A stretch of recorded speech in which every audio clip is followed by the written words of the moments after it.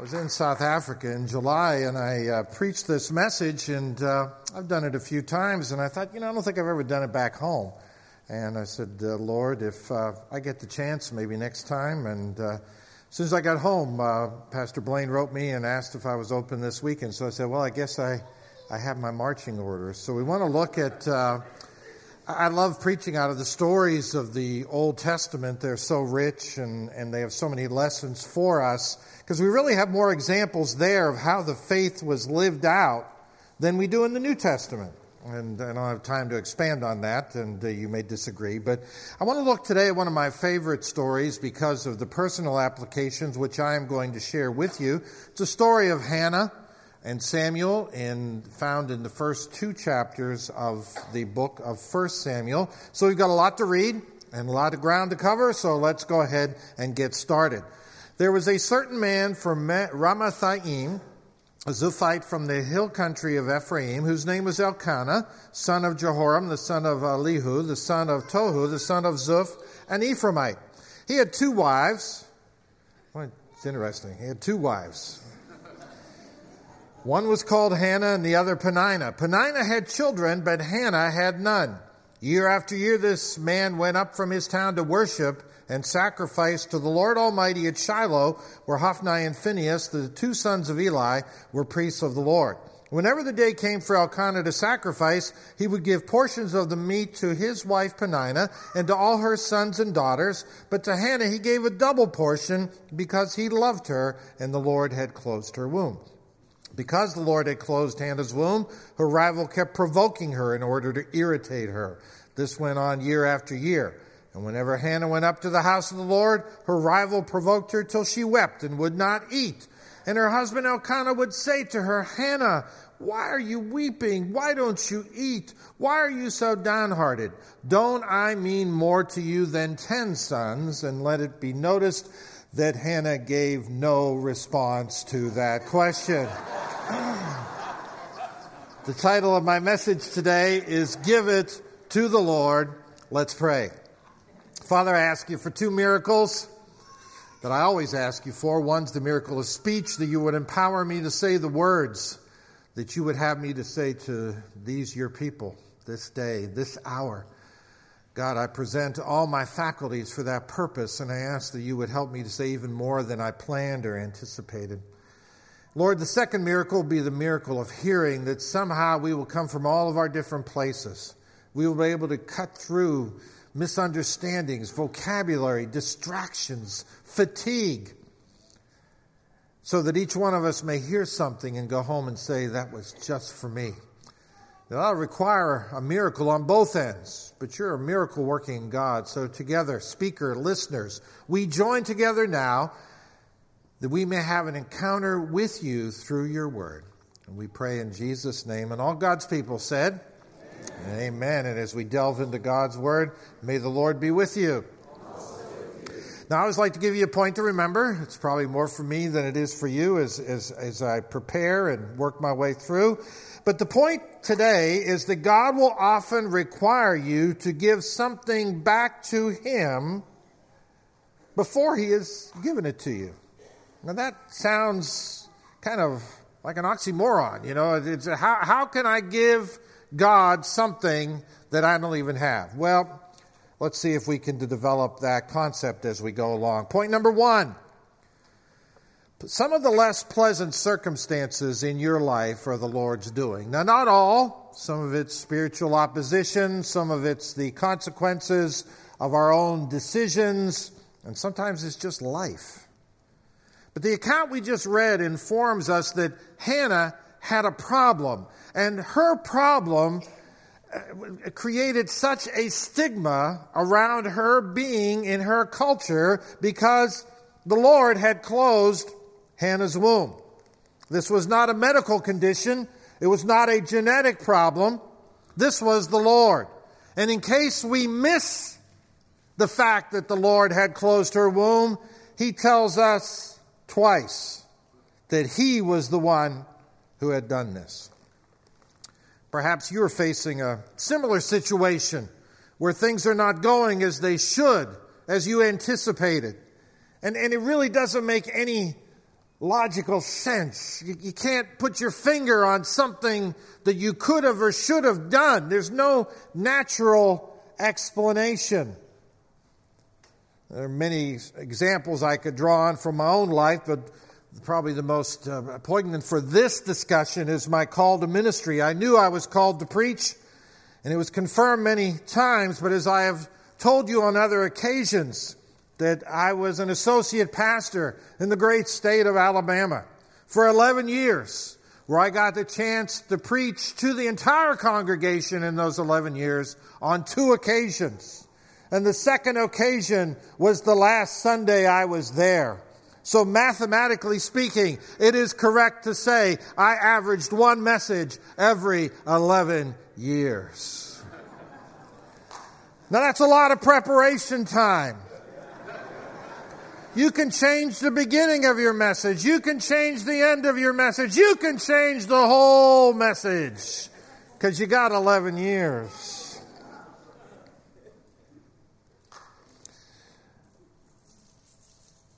Going back to the passage, it says also that the Lord had closed her womb, but Hannah had a rival.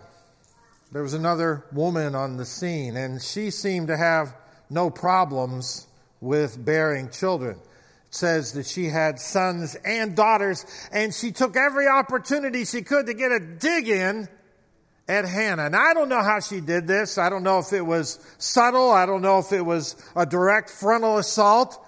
Maybe, if they were churchgoers today, maybe Hannah would have gotten to church and she was in a pew, and then Penina would get there and say to the children, "Oh, children, let's sit with Auntie Hannah today. She's all by herself. She has no children, and we have so many children. So it'd be good for us to share who we are with Auntie Hannah today. So why don't we sit with her? Hannah, would you mind moving down? Keep moving. I need a lot of room. Just keep moving down because we want to sit with you.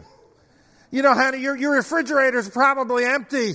And I've got lots of refrigerator art, because my kids are always coming over from school and they have stuff. So we thought we'd give some to you because your refrigerator must be barren. It must not have anything on it. And really, quite frankly, we've run out of room. I don't know how she did it. I know how my rivals did it. At least if they weren't my rivals, they were my contemporaries. They couldn't wait to get home and tell me where they had been and what they had done. Couldn't wait to tell me of their adventures in the Lord. And very often I was the one who packed their bags and helped them go. If jealousy was a person, he had a big stick and he would just beat me. And I would deal with it and I would repent of it and I would think I had it conquered, and it would come up again the next time we had a meeting. And very often they would go around the circle and ask people for updates of what was going on in their ministry, and they would skip me because they knew there was nothing for me to report.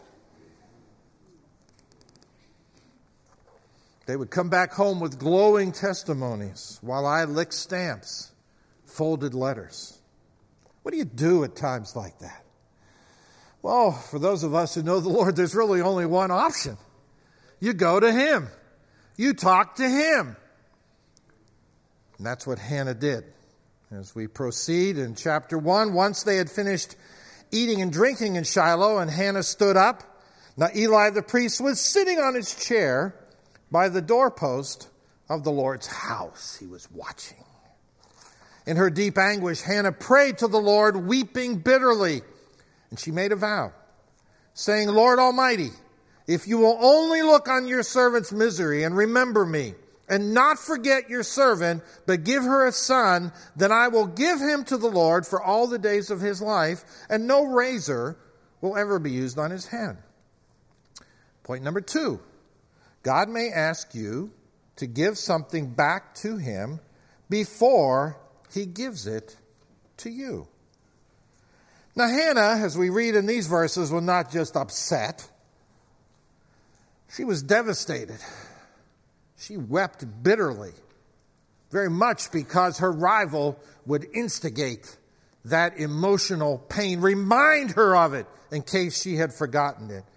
Hannah poured her heart out to the Lord. And while doing so, she did something really fascinating, even counterintuitive, and for some nonsensical. She decided to give her child back to the Lord before she ever had one, before she even knew if she was going to have one.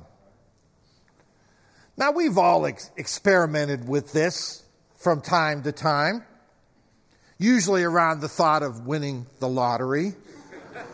Oh, Lord, if I win, I will fund missions, or I will build ACAC's facility. If you just help me hit the $457 million Powerball. We've all had our health checkups, and we said, Lord, if you get me through this checkup, I will stop doing what got me here. But then we get a good report, and we forget what we said. We've dabbled with this.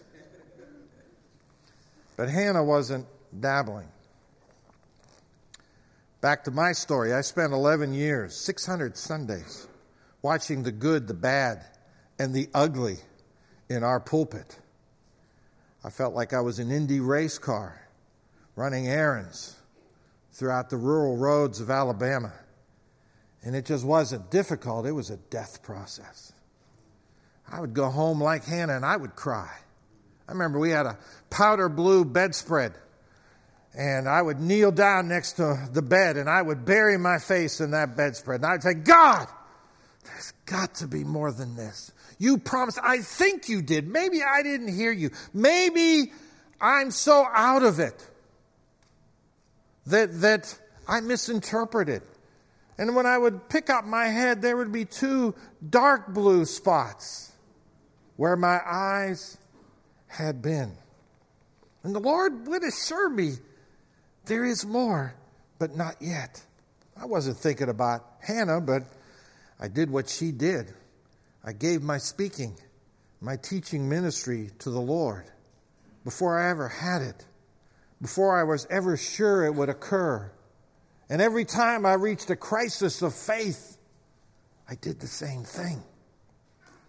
This raises an interesting question for you. What are you trusting the Lord for, or trusting Him to do in your life?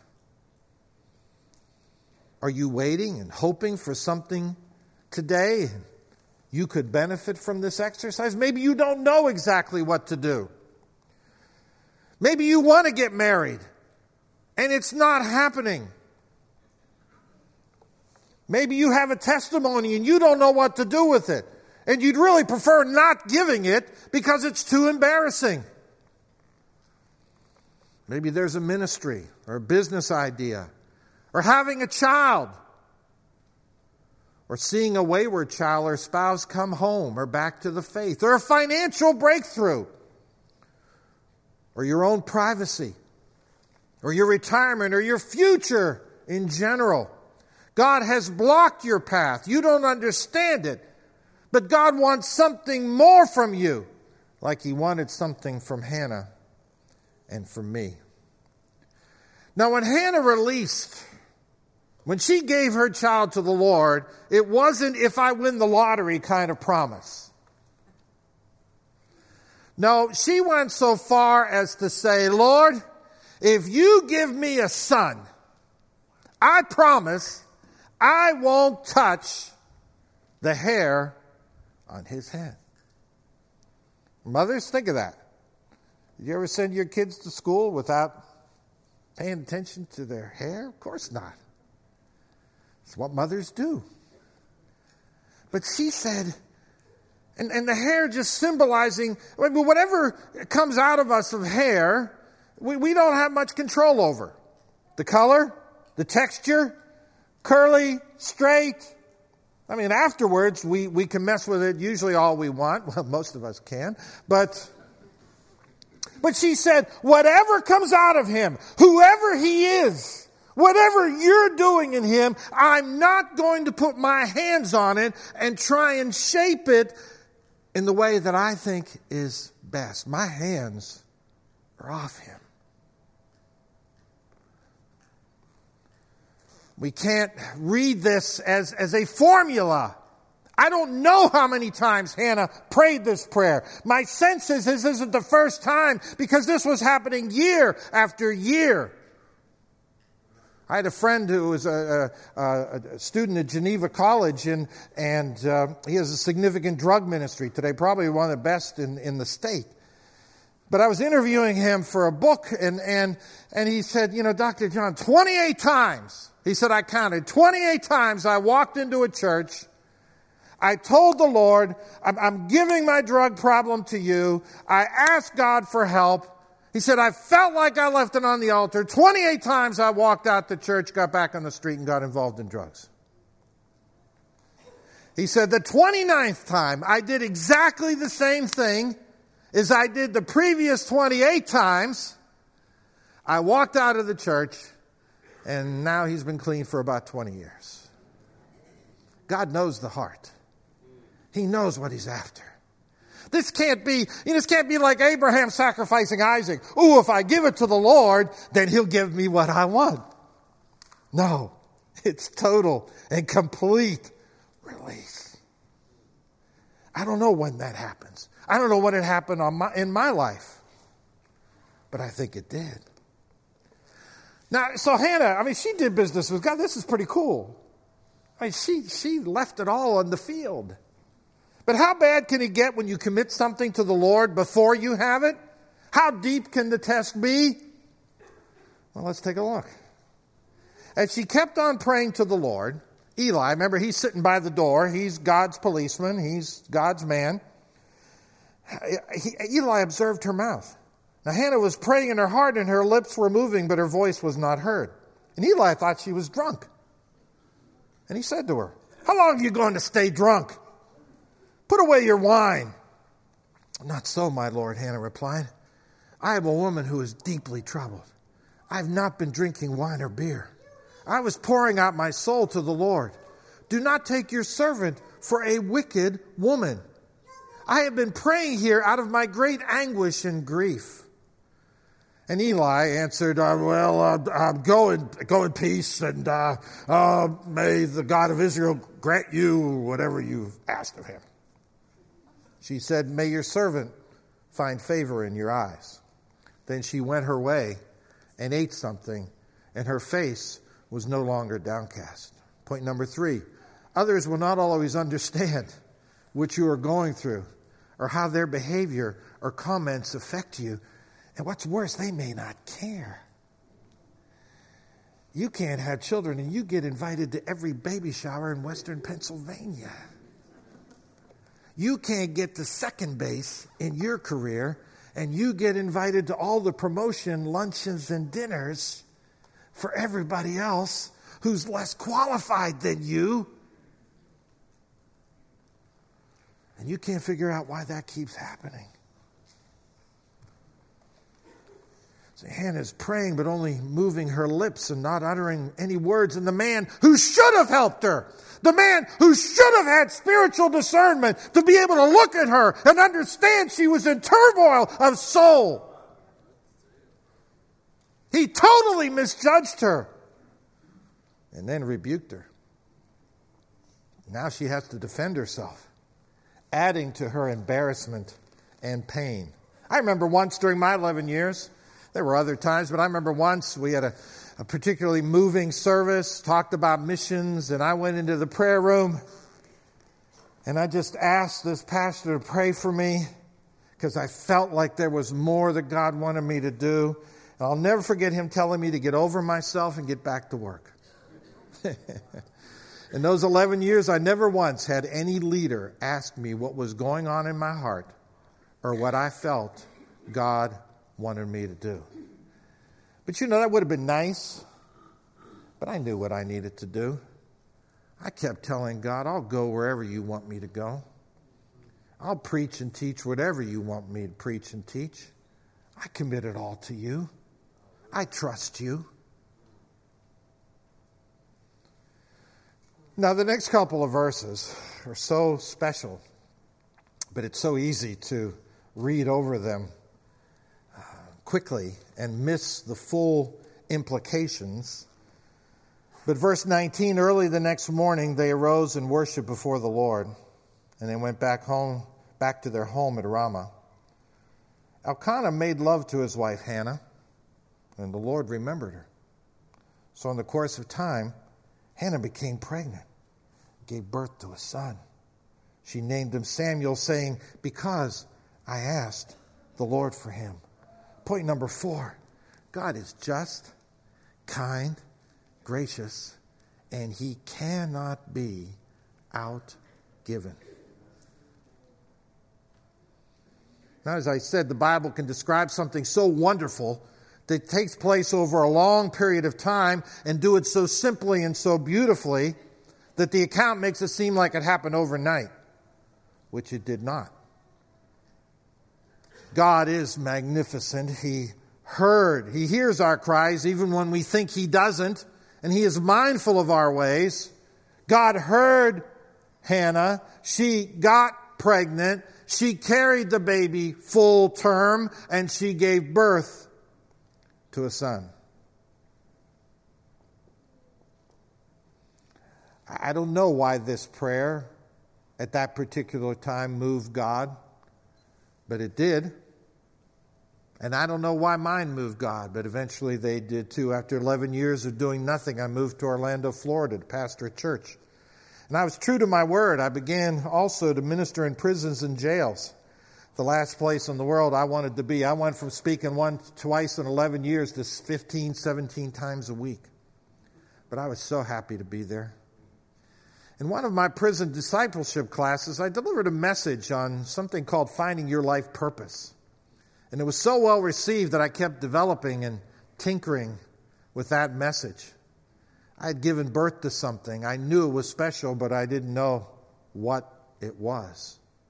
See, God hears your cry and will move on your behalf, but it's not for your benefit.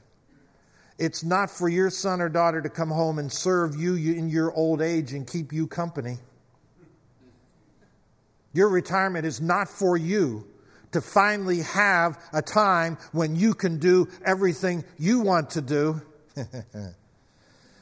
No, it's for his purpose, to be achieved for his glory. Let's move on. So now she has her little boy. When her husband Elkanah went up with all his family to offer the annual sacrifice to the Lord and fulfill his vow, Hannah did not go. She said to her husband, "After the boy is weaned, I will take him and present him before the Lord, and he will live there always." "Do what seems best to you," her husband Elkanah told her. "Stay here until you have weaned him, only may the Lord make good his word." So the woman stayed at home and nursed her son until she had weaned him. And after she was weaned, she took the boy with her, young as he was, along with a 3-year-old bull, an ephah of flour, and a skin of wine, and brought him to the house of the Lord at Shiloh. And when the bull had been sacrificed, they brought the boy to Eli, and she said to him, "Pardon me, my lord. As surely as you live, I am the woman who stood here beside you praying to the Lord. I prayed for this child, and the Lord has granted me what I asked of him. So now I give him to the Lord. For his whole life he will be given over to the Lord," and he worshiped the Lord there. Point number 5. God will collect in times of peace what you promised in times of trouble. Hannah had made a promise, and now it was time to pay up. Now, interesting, we do not see that the Lord pressured her, reminded her, or even directed her as to what she should do. She had resolved in her mind that this boy was the Lord's. She had made that promise in a time of trouble. Now the pressure was off, her prayer was answered, and it remained to be seen what she would do. Now, how completely had Hannah given her son to the Lord? She took her little boy, perhaps 3 or 4 years old. She packed his bags and took him to the house of the Lord. What's more, she turned him over to be cared for by the very man who had humiliated and judged her when she was crying out to God. I surrender all. Come on, Samuel, get your stuff together, honey. We got to go. I surrender all. Where are we going, Mama? Oh, Mama made a promise to the Lord, and now she's going to make good on it, honey. Don't worry. All to thee, my blessed Savior, I surrender all. Mama, when will I see you again? I'll be back in about a year, honey. You behave yourself. Mama loves you. Gives me goosebumps. I said I would go wherever God wanted me to go, and I have. I said I would teach whatever He taught me, and I have. I've taken the purpose message to 42 nations. I've written many books. I've counseled many people, much of it at my own expense. I lived in Africa for a total of 4 years without my wife and family. Most recently, I started Urban Press to provide publishing resources to help those who could not afford them do what I have done. I continue to work in Africa because I surrendered all during those 11 barren years, and I am not going to go back on my vow. My vow of surrendering it all to Him. Now, someone who doesn't know the Lord, or maybe some who do, may look at Hannah's story, maybe even mine, and think, wow, God is hard. Think somehow God ripped Hannah off. Took 11 of my years. It's mean to put someone through what Hannah went through. Let's go on. See if Hannah agrees. Then Hannah prayed and said, my heart rejoices in the Lord. In the Lord my horn is lifted high. My mouth boasts over my enemies, for I delight in your deliverance. There is no one holy like the Lord. There is no one besides you. There is no rock like our God. Point number 6, serving God is not a burden. Now, if others thought or think that God is a hard God, Hannah is not among them. She seems to be quite happy, worshiping and rejoicing that God would hear her cry and allow her to give birth and give what she had birthed back to Him. Another old song we used to say, I don't hear it too much anymore. I delight to do your will. The second verse, the second stanza says, and to walk with thee is not grievous unto me. I delight to do your will. We don't have to serve the Lord. We get to serve the Lord. I urge you to choose to serve the Lord. I want to do this. I was in South Africa. It was 30 degrees one morning, 23-degree wind chill. People don't think it gets that cold. And I had to preach in a metal building with no heat. All I saw were little dark faces peering out from underneath comforters and winter coats. Not once did I complain. It could have been colder. It's a privilege to serve the Lord. I said I would go. And I'm not going to take that back. Jesus said, my yoke is easy. My burden is light. See, God is trying to prevent the thing He gives us from destroying us. He has to create some distance between us and who He wants us to be and what He wants us to do. Because have we seen anything in the modern church? Is people infatuated with their own ministry?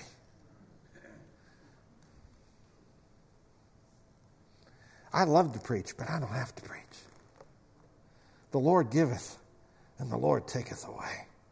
Blessed be the name of the Lord. Now, even having said that, some may still say, oh, we're not convinced of God's goodness in this situation. So let's read one last passage. It says, chapter 2, verse 18, but Samuel was ministering before the Lord, a boy wearing a linen ephod. Each year his mother made him a little robe and took it to him when she went up with her husband to offer the annual sacrifice. Eli, now he changed his tune. Now Eli would bless Elkanah and his wife, saying, "May the Lord give you children by this woman to take the place of the one she prayed for and gave to the Lord." You know, God heard that rascal. Because then they would go home, and the Lord was gracious to Hannah. She gave birth to 3 sons and 2 daughters. And meanwhile, the boy Samuel grew up in the presence of the Lord. Point number 7, God never wastes your suffering. He takes your tears and He puts them in a bottle, and He puts a date and He puts a time, and He remembers. Hannah went on to have multiple births, 3 sons and 2 daughters. We have no idea the names of the children of her rival. They are in historic oblivion. But Samuel, Hannah's boy, still speaks to the people of God because he had a mother who knew how to do business with God and trusted God enough to release to him her son before he was ever born. And God was mindful of her sacrifice and replenished what she had given because, as I said earlier, God cannot be outgiven. Now today I look back and I don't have any regrets. You know, I go looking for my contemporaries. I've looked for them on social media. I can't find them. I look for them on Amazon. I can't find them. But God has been faithful to me and to His promises over my life. I can testify to anyone who is trusting God that He is watching and listening, and He has something special in mind, or else you would not be going through what you are going through. Now, I cannot predict what it is. I cannot predict when this will end. And what eventually transpires may not be what you are thinking or imagining today. But if you leave it in His hands, He will do what He said He would do. Maybe even more. But the point to remember is that God will often require you to give back to Him something He has not yet given to you. Let's bow our heads. If you're here today, I'm not going to belabor this, and you're thinking of something. You've done this already. Maybe you're thinking of something you need to release to the Lord. You're either holding on to it, you're confused about it, you're not clear of the direction. The only way forward is to give it to Him. How many of you? Just raise your hand where you are. Yes, all the services, many of us. So I'm going to ask you to do something. Heads bowed, eyes closed. Maybe a little silly, just bear with me. As our graphic showed, 2 hands being held out. I want you to hold your hands out, just like you're holding water. Cup your hands right in front of you. And I want you to see whatever it is you need to release to the Lord in your hands. That son or daughter that hasn't spoken to you in 8 years, whatever. Your career, your future, married, children, whatever the case, just see it right there. We're going to symbolically give it to the Lord. And we're just going to throw it up in His direction, okay? On the count of 3, I just want you to throw it up before the Lord. 1, 2, 3. Just throw it up. Now hold your hands up. Lord, we surrender. Not as some enemy would surrender to a foreign army, but it's a surrender of trust. We entrust to you what we just gave you. You know what it should look like. And Lord, we don't even want to put a razor to its head. We don't want to trim it or make it look good according to what we think. We want it to be as you want it to be. And Lord, we're going to leave it in your hands. Now and as many times as we have to do this. Because we trust you. And because you can never be outgiven. In Jesus' name we pray. Amen.